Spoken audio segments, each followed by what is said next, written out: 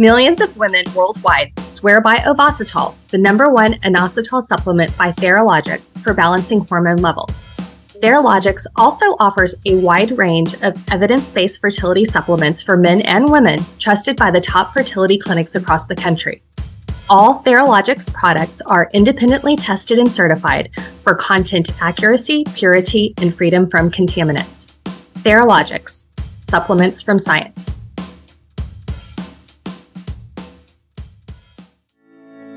You're listening to the Fertility Docs Uncensored podcast, featuring insight on all things fertility from some of the top-rated doctors around America. Whether you're struggling to conceive or just planning for your future family, we're here to guide you every step of the way.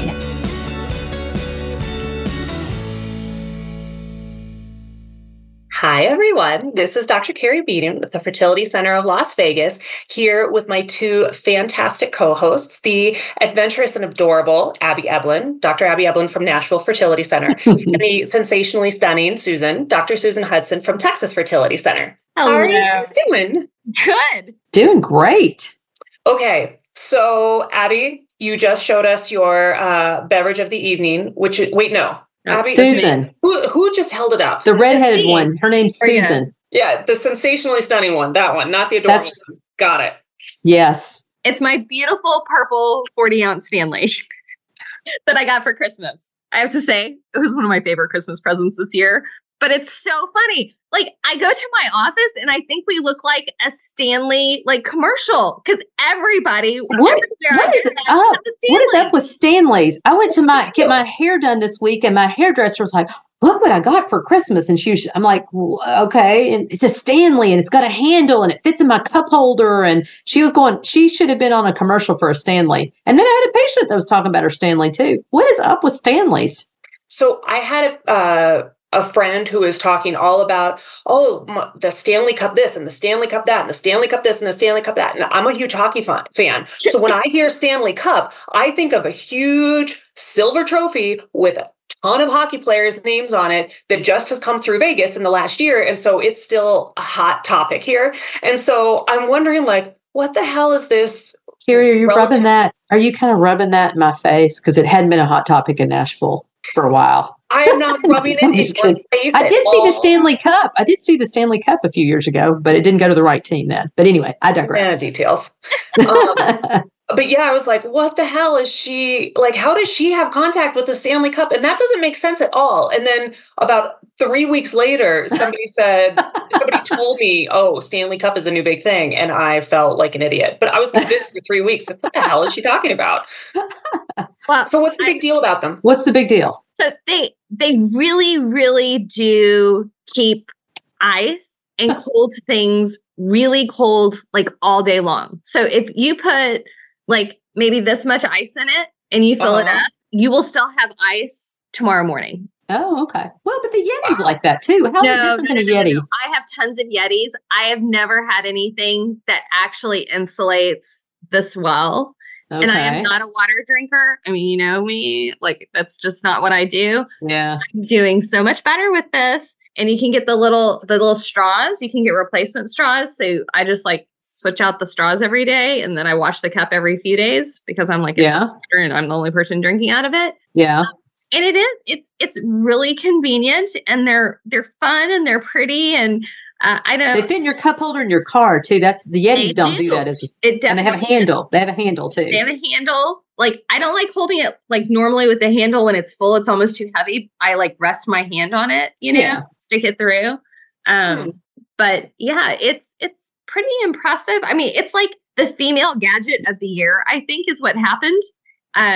But it's fun. It's fun. You should. Yeah, my hairdresser said her mother had to drive around to all these stores because she was convinced she wanted to get her the Stanley Cup, and she finally found one. And they're all different. Everyone I've seen is very different colors. One of them had patterns on them. Little thingies to put on the bases that are rubbery, which I do think I make it when it helps protect it some, but they're also Oh, decorative, so you can have flowers or quirky other little things. So, man. I feel gypped. I didn't get one of those for Christmas this year. Maybe next year.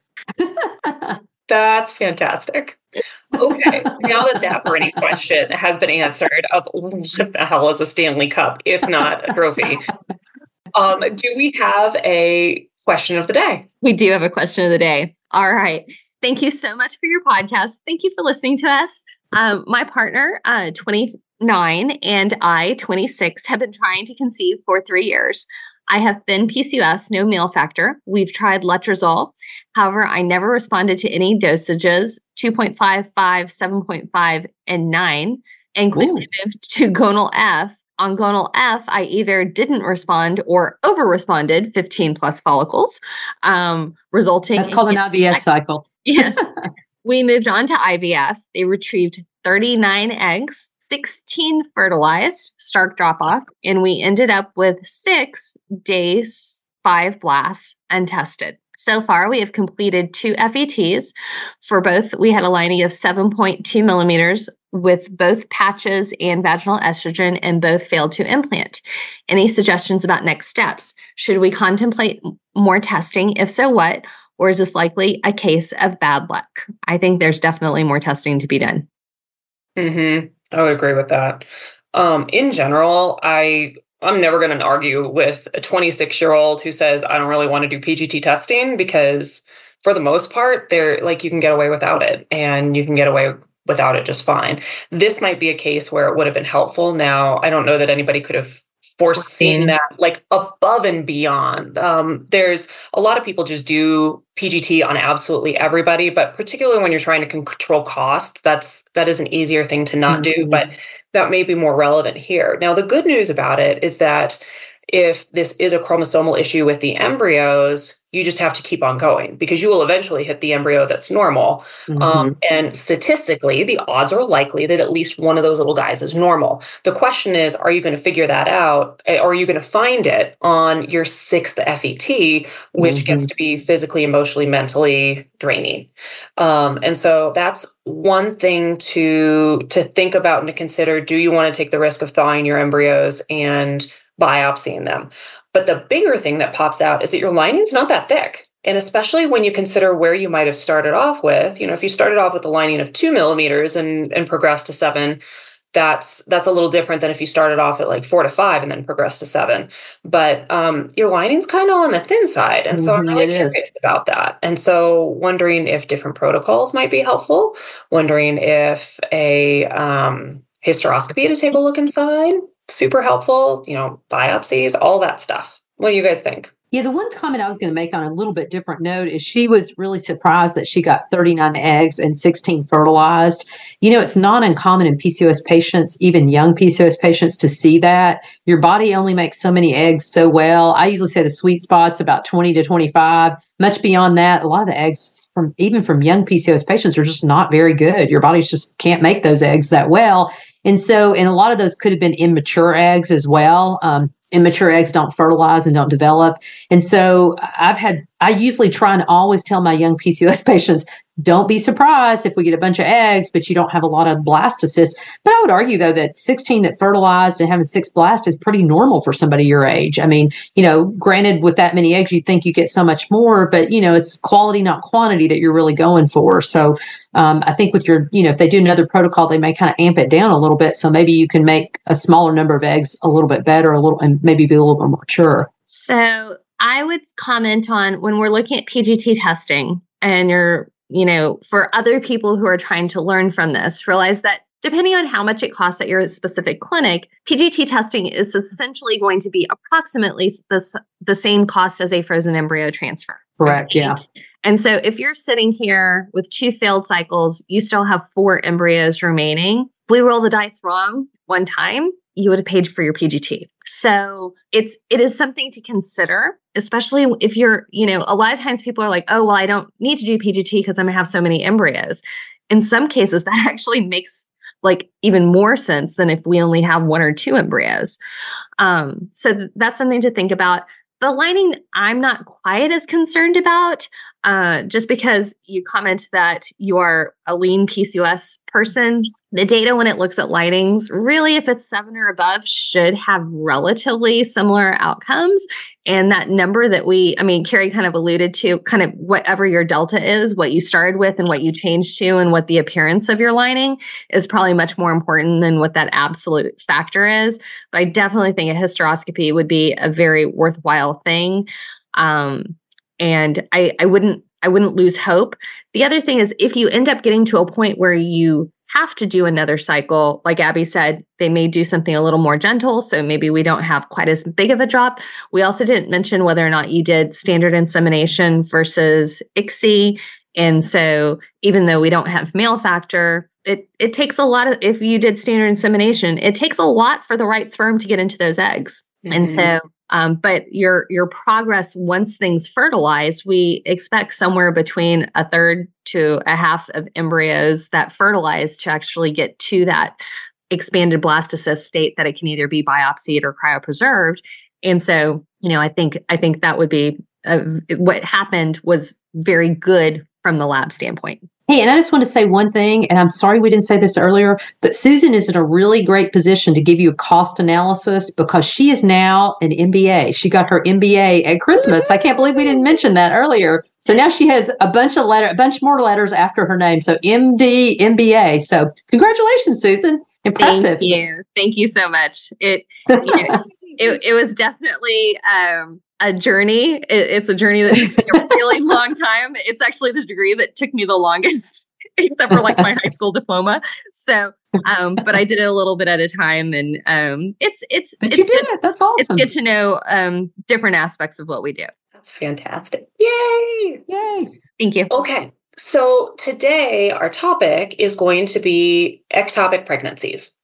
And so let's get started with just basic definitions. So what are all the ways that people describe ectopic pregnancies? I can call it a tubal pregnancy. Mm-hmm. That's the most common, probably. Mm-hmm. Most simply, it's a pregnancy that's in the wrong place. And so sometimes that tubal pregnancy is actually a misnomer because pregnancies can actually end up in all kinds of funky places that they're not supposed to be. Yes. So how often do these occur, like in the wild? About 1% to 2% of the population, roughly. Okay. And then what kind of incidents do we see? How frequently does it happen in people with known tubal problems? Either, from any of the different ways that you can have tubal problems. When you've got an issue, what does that do to your risk of ectopics? It's definitely going to raise your risk. I think some of it depends on, if you've had tubal surgery, I'd say your risks are probably around 20%, depending on what's gone on. Tubes are funky things. They're not just little pipelines. They're actually very delicate. They are delicate pipelines, but they have little things within them, little projections that help get egg and embryo and sperm all in the right directions. And, if things aren't moving correctly there, that it can cause an issue. Well, I was going to mention too, I know we have a really savvy audience, but, there's a lot of things I don't know that I probably should know. And I think one thing I think a lot of people are really surprised about is that fertilization doesn't take place in the uterus. So when the sperm is deposited through intercourse in the vagina, the sperm has to swim through the cervix up into the uterine cavity, and it actually has to swim all the way to the very end of the fallopian tube. The egg, which is amazing, is popped out, released in the body cavity, and your end of your fallopian tube is almost like a little vacuum cleaner, and it sucks that egg up. And if you ever look at a picture of an egg and a sperm, what you can see is that the egg looks gigantic, ginormous. It's the largest cell that you have in your body compared to the sperm. So even if the tube is open, meaning fluid can go through there, sometimes what happens is the sperm, they're little bitty and they can get through all these little nooks and crannies. They can get through, they can fertilize that really big egg. And then the egg takes about 5 days to get all the way back through the fallopian tube into the uterus. And so the most common location for an ectopic pregnancy is a tubal pregnancy, but like Susan said, it can happen in a lot of other places too. But the biggest problem is the egg is really large and it just can't fit all the way through the tube if there's scar tissue, so it gets caught up in the tube, thus tubal pregnancy then. And also know that there's some other things that can increase your risk of having an ectopic pregnancy, like if you're a nicotine user. that actually is an independent risk factor.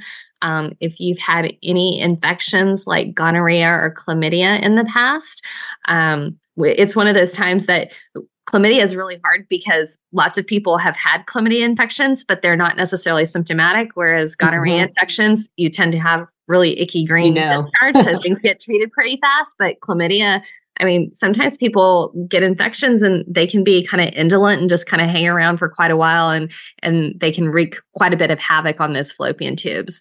Also, people who have had inflammatory bowel disease can have tubal issues. People who have endometriosis can have issues. Just to name some of the other things that aren't quite as obvious as what in surgery too. Like if you've had a major surgery, like bowel surgery or something like that, that can also cause obstruction of your fallopian tubes as well. Ruptured appendix. Yeah. Terrible, terrible, terrible. I can tell you, if you've had a ruptured appendix, even if you have a normal HSG, I'm always going to be nervous about your fallopian tubes. Yeah, that's what you can say. When somebody says they have a ruptured or had an appendix, the first question is, was it ruptured or did they get it out in time? If they say it's ruptured, I think all of our antennas like go up and go up because we really do worry about the higher risk of ectopic pregnancy. That's a big one. Mm-hmm. And then another one is just a history of a prior ectopic pregnancy. Yes. So if you've had one, our radar is so much higher that you're going to have another one. Another thing that always makes us kind of think twice is someone who's had a bunch of miscarriages, but none of them ever got big enough to be seen in the uterus. Because always biochemicals, because we don't know if that biochemical was in your uterus or that biochemical was actually in your tube. Yep, exactly. So how do we, once we go through all of the testing, there are going to be some things which are obvious tip-offs in the history. What kind of tests can we do to look at the integrity of the tubes before we do whatever kind of treatment we're doing? So we can do a saline sonogram with tubal patency, or we can do an HSG. And an HSG, if I'm worried about tubes, that really is the test I'm going to go for because you can really see the X-ray picture. You can see the dye go through. It's a little more obvious, or a lot more obvious, I think, to look at the tube. The one key thing I always have to remind myself is for most patients, we don't worry about tubal infection or reinfection when we do it. But if we're worried that your tubes could be blocked or that you could have had a pelvic infection that caused the blockage of the tube, we generally like to treat you ahead of time with an antibiotic. And if your doctor doesn't say anything about that, you might want to go, hey, maybe we should treat you with an antibiotic, because every now and then, and it's one of those things, doesn't happen often, but boy, when it happens, you never forget it. Every now and then, every 4 or 5 years, we'll have a patient that we didn't suspect or for whatever reason can get really infected and even have to get hospitalized after that type of procedure. And it's sort of a catch-22. The only way to really analyze the tubes is to do the HSG test where we put fluid through, or to do surgery. And so, we don't want to jump to do surgery just to look at the tubes. So if you've had a tubal infection, we always want to check or do that too to minimize your risk of a reinfection that would cause further problems. When someone does have to have surgery for whatever reason, and tubes are a question at all, what can we do during the surgery to identify, to look for potential risk factors? So it depends on what type of surgery you're doing. So if you're doing a laparoscopy or a laparotomy, so we're actually looking inside the belly, we can put a little catheter or a little tube inside the uterus, and we typically inject a blue dye through the fallopian tubes so that we can see the kind of full shape of the fallopian tubes and also see if they are open. So that's one way to tell how those fallopian tubes are appearing. If you are having a hysteroscopy, so a procedure where we're looking inside the uterus, I'll often do an HSG while my patients are under anesthesia. So if I have somebody who's had an abnormal HSG, either with 1 or 2 blocked tubes, they have polyps, they need to have a hysteroscopy done, I'll often do an HSG at that point. And I would say 9 times out of 10, the tubes end up being open and healthy appearing. But, we also get a good idea on if there truly is a blockage. Mm-hmm. Some of the other things that you can look at when you're doing laparoscopic procedures are just what's the overall appearance of the tube? Because you can have a tube that's intact that looks like a big, fat, ugly little sausage. Blockulated mess. Yeah, when you're really hoping for like a spaghetti strand. So sometimes just the eyeball test is very helpful. Yeah, and so even if the tube in that situation, like you're alluding to, even if the tube is open, meaning dye spills out, open doesn't necessarily mean normal, and normal means normal fembrio with those little finger-like projections at the end that can suck that egg up. And so, sometimes even on HSG, if we can see a tube and kind of identify that it may have delayed spill, meaning normally it's kind of almost like putting, like blue food coloring in a cup, of water. You see it disperse. You see the dye disperse really rapidly. Well, it's sort of the same way when you're looking at an HSG. If the tube's pretty normal, the dye will shoot through pretty quickly and will disperse through the cavity pretty quickly, meaning it'll kind of go all over the cavity. Whereas if the tube is loculated, sometimes what you can see is you see a little bit of dye come out, but like Carrie said, it's this big sausage-shaped mass, and it may eventually completely, all the contents may come out of the tube, but it goes a lot slower and it looks more like a sausage during most of the actual procedure. And that's when you've got to be concerned about, even though the tube's open, it's probably a damaged tube that's not going to function well and is going to increase the risk of ectopic. Mm-hmm.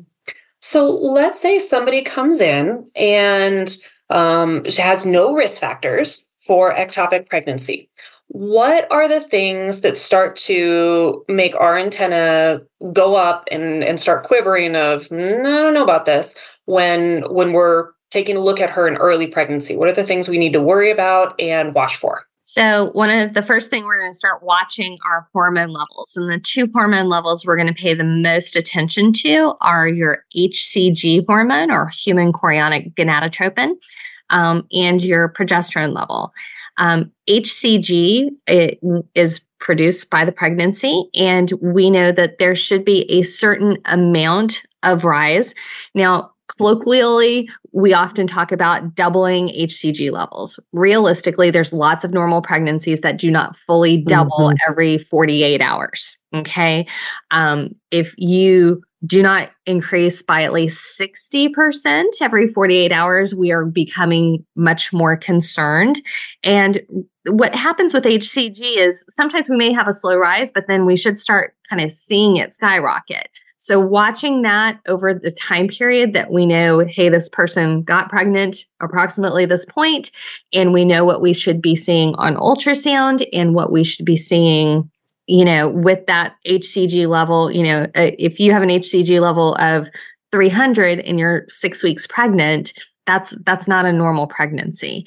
Progesterone levels, I'm a big fan of not paying too much attention to progesterone levels, because realize that progesterone levels actually go up and down many times a day. Okay. So, but if you have a progesterone level less than 5, there's a much higher risk that it may be an abnormal pregnancy, especially an ectopic pregnancy. One thing I always say to med students and residents, when it comes to ectopic, the rule is there is no rule. I mean, like Susan said, we all look at HCG levels, but I find of all the things through my career that I've tried to diagnose, ectopics can present so many different ways, and just there's so many nuances. And so one thing I would say, make sure that you see somebody that's used to dealing with ectopic pregnancies.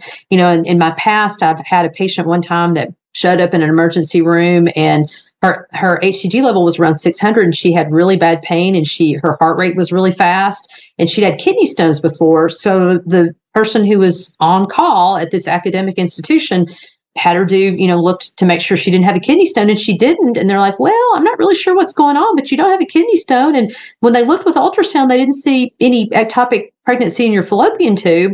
Well, for anybody in the know, 600, you're not going to see an ectopic at that point. But she had all the symptoms that would make you terrified if you were in the know that, oh my gosh, not only does she have an ectopic, it may be ruptured. And as it turned out, she made it through the weekend, but that's exactly what happened on Monday morning. I don't know when it ruptured, but on Monday morning, she had an ectopic pregnancy that had ruptured. And so it's just really scary. There's no real rule, but as Susan said, you really do follow the HCG levels. And that's really all that we can do, is follow the HCG levels and follow the symptoms of the patient really, really closely.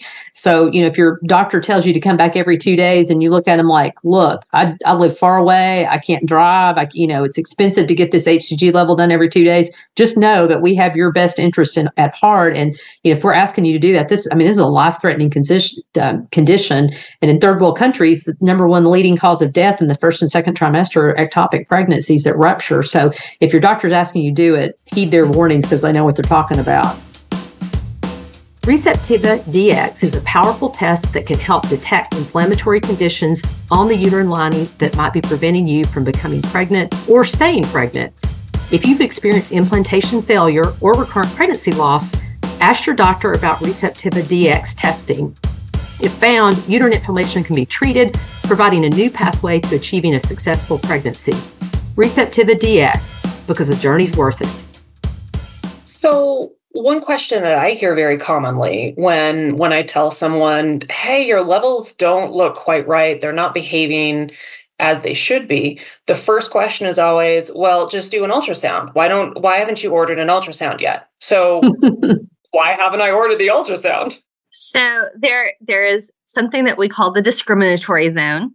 And essentially, as Abby had just mentioned, in a regular pregnancy, we're generally not going to see something very definitive until we start getting an HCG level around 1500. Now, as our ultrasound machines get better and technology gets better, that number is going to gradually get lower and lower. Okay. And sometimes we do ultrasounds even when it's lower, because if you have a rupturing ectopic pregnancy, we can see things like blood in your pelvis or a very enlarged tube. There are things that we can see, but often what we do is we do an ultrasound and we see nothing that's significant. Or it's like, there's maybe something over here, but we need to keep an eye on it. Like, it could be bowel with some poop in it. We won't say that, but it could be bowel with some poop in it. Yeah. Or it could be a mass. And so, oftentimes we're going to be doing ultrasounds. And like Abby said, this is something that can change very quickly. So, everyone has a story of somebody who came in, got evaluated, they were stone cold stable and normal, and 2 hours later, they were in the emergency room. And so having good access to care, we've all had that person who were worried about an ectopic and they're like, oh, I'm getting on a plane tomorrow. And we're like, that's a really bad idea. Because it really, there aren't a lot of things in fertility that we do that are life and death situations, thank goodness. Okay. But an ectopic pregnancy could be. And if you have a pregnancy of unknown location, meaning we can't say if it's in the tube or in the uterus, doing activities where you are not near available medical care within probably about bad idea. 30 to 45 minutes is a bad idea. Bad idea. This is not the weekend to get on a plane. This is not the weekend to go camping. This is not the weekend or cruise ship or transatlantic flight or doing things. This is not the weekend to run the marathon or the half marathon. Yeah. All the super active stuff. We're probably going to tell you don't have sex. Nothing that's going to jostle around those internal organs that could potentially cause a problem. So let's talk about what you look for and what you might potentially see when you do an ultrasound that makes you feel a little bit better or a little bit worse. A little bit better would be you look inside and you see this little sac right inside the uterus where it's supposed to be. That makes you feel pretty good. And one step further, if you see a little sac inside a sac, that's called the yolk sac. That makes you think this really is truly a pregnancy inside the uterus. Every now and then, there's been reports of people who bleed inside and inside their uterus. It looks like there's a sac there, but really it's just that blood that sort of forms a circle there that makes it look like there's a sac. So sometimes if it's real early, we may go, well, it looks like it's a sac with a baby in it, but we can't see the baby right now and it's really small. So kind of like Susan said, we'll see you back in 2 days and look again. And so, but if you see a sac in the uterus, that makes you feel good. If their HCG level is around 1500 or 2000 and you see nothing, that makes you feel really nervous at that point. Mm-hmm. Or you can start sometimes in the area so normally on ultrasound, we should not be able to see a fallopian tube. Okay. Generally, if we see a fallopian tube, it's abnormal. It's bad. So if you have an ectopic pregnancy in your fallopian tube and you're starting to have some bleeding, or we can sometimes just see that gestational sac and yolk sac. And sometimes we can even see a little fetal pole inside the tube or near an ovary or that's bad in all those places. So some of the other kind of weird places, you can have an ectopic pregnancy. If you've had a C-section, you can have an ectopic pregnancy in your C-section scar. You can have it in your cervix. So like where the baby comes out really, really low in the uterus. That is also very dangerous. You can have it in what we call the cornu. So right where the uterus and the fallopian tube kind of meet each other. So that's another place. And sometimes an ectopic pregnancy can actually be just free floating in the abdomen. So like not necessarily on any of those things that we normally think of, but it can just be in a random space.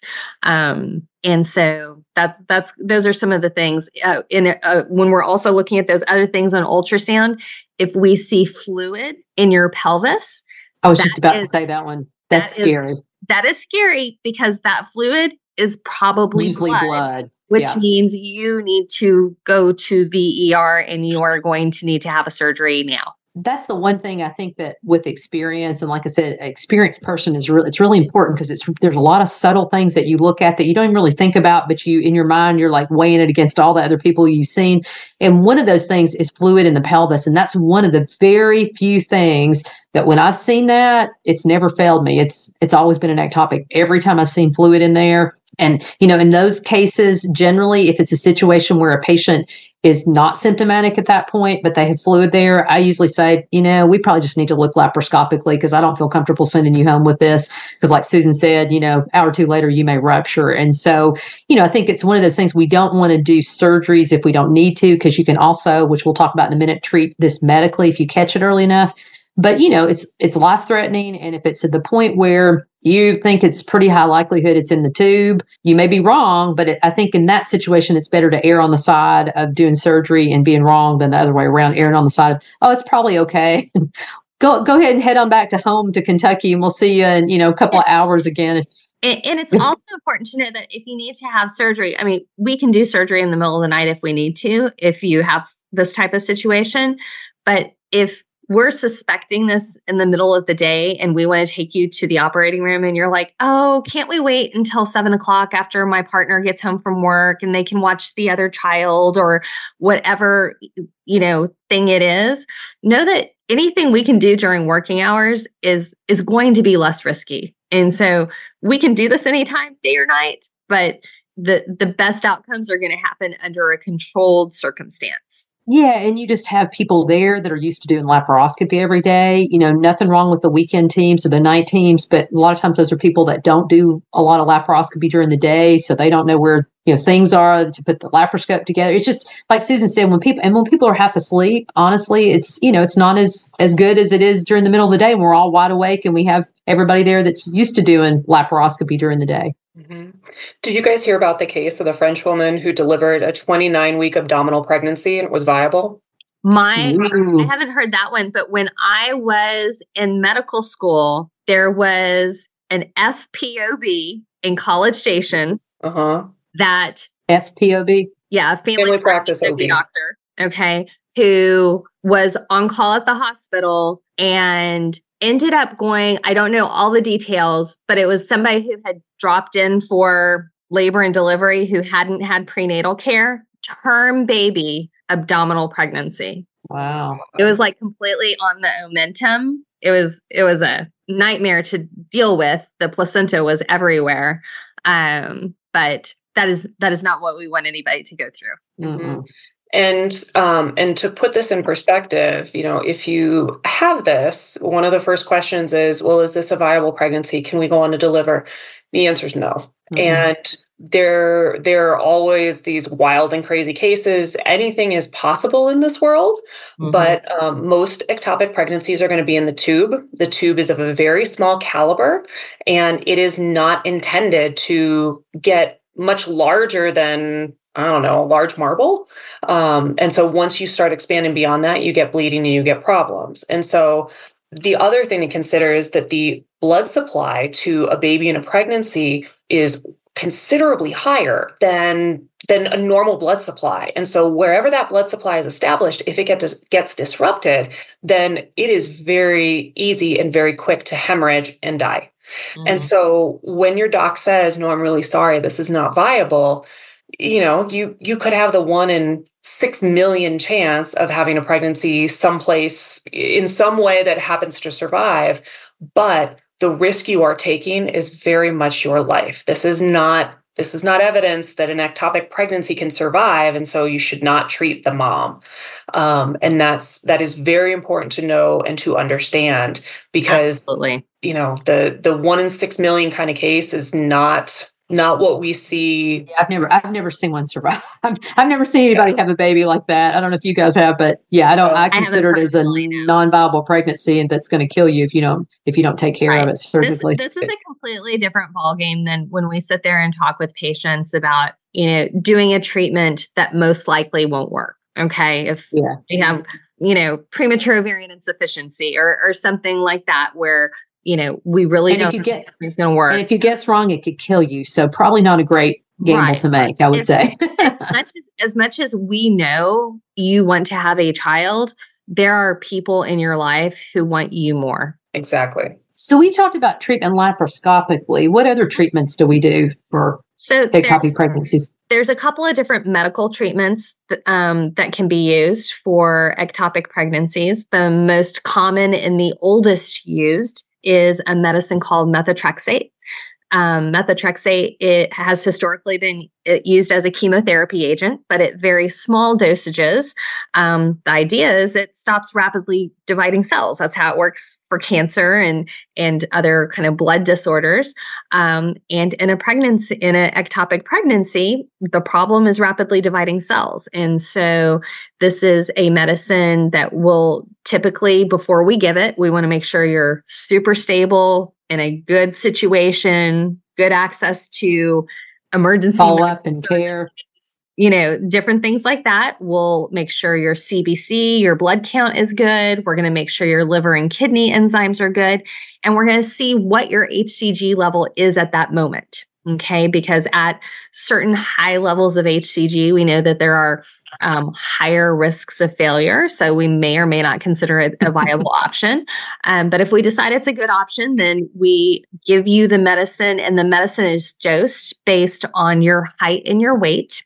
And then we watch that pregnancy hormone level essentially about 4 days later and about 7 days later. Now, between those two dates, 4 and 7, not when you get your shot in 4. So between 4 and 7, we should see at least a 15% drop. And if we don't, then you may be a candidate for an additional injection. There's some different ways you can do methotrexate as well, where we kind of do double injections and things like that. But this is the most common. And then you're going to have your pregnancy hormone level checked on a regular basis.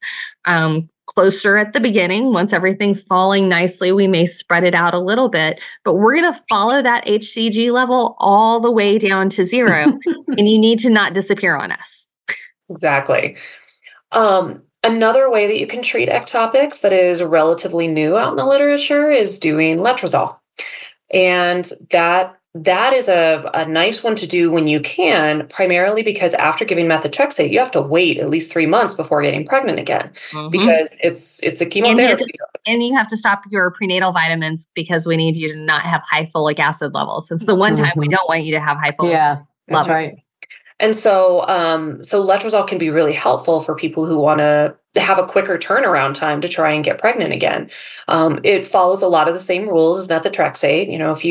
If you have something on ultrasound that's big enough to see, certainly if you have a heartbeat, then letrozole or methotrexate are not appropriate. And when you see particularly large pregnancies that are not in the right place, oftentimes there's a much higher risk of failure. And so we're watching closely, and we're a little bit less likely to do the medical forms of treatment. But the nice thing about letrozole is it's a pill you take, take a higher dose each day and try it for roughly 10 days, 2 weeks, somewhere in there.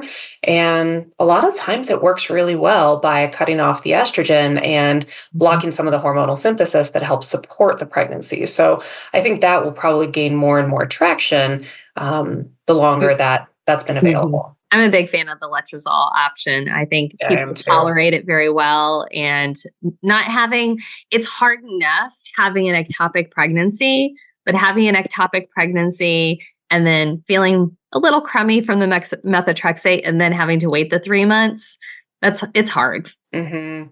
So let's talk a little bit about the surgical treatment options. What are in general, 2 ways that you can approach a tubal ectopic pregnancy surgically? So we easily are able to do it laparoscopically. We can either make an incision in the fallopian tube and shell out the pregnancy. Depends on the size and the location. More commonly, I think, at least in our practice, we tend to remove the whole tube just because it's really hard to shell everything out. And in the process of doing that, you may leave some behind. And then you not only have you had surgery, but then you may also still need methotrexate and the tube may still be damaged. So I think, kind of our philosophy is, if you have really bad tubes, we're just going to set you back up for another ectopic pregnancy again. So we tend to take the tube out. We think that's a better alternative. And if you have another tube that looks good, that's great. You can get pregnant with that tube. And there's typically for that. There's actually studies looking that your pregnancy outcomes after what's called a salpingectomy, which it means taking out the tube, versus a salpingostomy, which means making little incision in the tube and scooping out the ectopic, that you are more likely to be successful with less intervention being down a bad tube than leaving the tube that's not working so well in. Well, and I think too, people feel like that, that pregnancy is just right in that tube and you just go in and pull it out. Well, it's actually not right in the tube. It actually grows into the wall of the tube. Mm-hmm. And so you always are going to leave some of it behind. And so a lot of times if it's really grown in there quite a bit, you end up having to give the patient methotrexate as well. And then the tube still doesn't do very well. Mm-hmm. And there's always pathology that's done to make sure that truly like you got it, that there was a pregnancy there. Mm-hmm. What is one of the rare types of ectopic pregnancies that coexists with another pregnancy? What's that called? Called a heterotopic. So that's where essentially you have a pregnancy in the uterus and you have a pregnancy somewhere that it's not supposed to be, usually in a fallopian tube. So and those are very, very rare. I'm sorry? They are very rare, but they're not impossible. What happens with those? Well, provided you don't treat them with methotrexate. So that's the key. You got to make sure that somebody doesn't have a heterotopic pregnancy when you treat them with methotrexate, which you're looking obviously at the uterus. But basically they do fine. I've actually had one of those, and at the time it was so early we didn't realize that she had a heterotopic pregnancy, but she had went on to have a healthy pregnancy inside her uterus after they've had that other ectopic pregnancy removed. Say that again. They do fine after they've had the ectopic pregnancy removed. Yeah, they do. I just want to make it clear because it kind of sounds like, they just do fine. No. After the ectopic pregnancy, but just the key is you got to. That's an absolute for surgery. You can't treat with anything else. You have to do surgery on those patients. Mm-hmm. Yeah. All right. Is there anything that we missed on ectopics? I'm going to mention this because I see this once in a while. Generally, when I go in to do surgery for an ectopic pregnancy, I always look in the uterus first. I tend to do hysteroscopies on these patients because there's definitely things that you can see that could be a very small intrauterine pregnancy that you can remove with the hysteroscope, send that off to pathology, and even sometimes prevent you from having to have the laparoscopy portion. Historically, we would do a DNC, which is a blind procedure where you can scrape the inside of the uterus to make sure that we don't have pregnancy tissue. Lots of people still do that. That's just not what I typically do at this point. But I think we've all had that person who they've had a potential ectopic pregnancy. They've gone to have a laparoscopy. They couldn't see anything. And then pregnancy hormone levels kept on rising, but abnormally, and then come to find out it was an abnormal pregnancy in the uterus that couldn't be identified at that point in time. And so just to be clear, though, you hysteroscope them at the point that you know it's an abnormal pregnancy. You don't ever do that to look for a normal pregnancy. Correct. Yeah, exactly. Yeah. So we know that this is a pregnancy that is non-viable. It is not going to result in a baby. And so it's either DNC or hysteroscopy and then doing the surgery. So I've seen that more and more in recent years. And realize also sometimes if we go in for a laparoscopy, we may not see anything in your belly. Your tubes may look perfect. Your ovaries may look perfect. We may not be able to find exactly where it is. And you might end up having to have one of the medication regimens in addition. Even after surgery, yeah. There's a lot of, as you said, no rules when it comes to ectopic pregnancies. So just, we know it's a very challenging thing for you to go through, but know that as we're going through it with you, we're figuring out what's going to be the best path to not only keep you safe, but also ensure you're going to have the best outcomes in the long term. Keep in mind, if you have an abnormal pregnancy and you are anywhere close to our radar for an ectopic, pretty much everybody in our office knows about you. Yeah. The nurse is the IVF coordinator. I sent out an email this week about somebody so everybody would know about this person. Yeah. I mean, that's the one thing where the docs always talk to each other. Hey, this person is circling. If she calls, listen to her. Pay the extra level of attention with this in the back of your mind. The other caveat with ectopics that we touched on a little bit is the cervical ectopics. And these are a bit different. Number one, location. So they are located far lower down than in a tubal pregnancy. Now, tubes, they can't really expand, but they have more capacity for expanding than the cervix really does. Cervix is a bit stiffer. And the blood supply that can establish is just as robust as it is in any other kind of pregnancy, ectopic or otherwise. The trickiest part about cervical ectopics is that it is much, much harder to stop that bleeding. And so when we have any suspicion of a cervical ectopic at all, that takes everything that we just talked about, that elevated level of concern, and jacks it up by another 200%. Yeah. Because the last thing that you want to do is go in and accidentally dislodge it when you are not prepared to deal with that. And so oftentimes with cervical ectopics, like these are usually the ones where I call my super surgical associates. Yeah, like you call the family planning people, you call the MIG surgeons, you call the people who can bail you out, because this is a hard surgery. And sometimes it's really easy, but you don't know that until after the fact. And cervical bleeding up high, where you can't easily throw a stitch, where you can't easily put an anti-bleeding agent, where you cannot easily even put pressure on it terribly well. Those are an extra level of concern. So there's a couple ways that we can deal with them. You can deal with them surgically, you can deal with them medically, but it's a very, very closely watched sphincter tightening scenario. Well, the other really scary part about those too is a lot of times if somebody's had a C-section before, that's the thinnest part of their uterus. And I'm talking like instead of being inches thick, it's like millimeters thick. And literally that pregnancy is right next to the thin uterus that's left. And then right above that's usually the bladder. And so, there's, like Carrie said, you can't really scrape in there because you could poke right into your bladder. I mean, there's just a lot of structures there that are really scary with a lot of blood supply going to that location. So yeah, that does increase our anxiety by about 200%. I would agree if it's a cervical ectopic pregnancy. Yeah. Or a C-section scar pregnancy too, when it's just, a hair higher on that real thin line. It's just, those are not fun. So, just know when we're asking you to come back 18 million times, that is the reason why. And we know it's an inconvenience, and we know you're annoyed, and we know you're worried, and we are equally as worried, but we're watching you closely because we want to keep you safe. Yes. All right. So to our audience, thank you so much for listening. Be sure to tune in next week for more. Be sure to subscribe, leave us a review in Apple Podcasts. We would love to hear from you. We are on Instagram. We are on Facebook. We are on YouTube. Please leave us a like. Please leave us a comment. Say hi. We like to hear from you.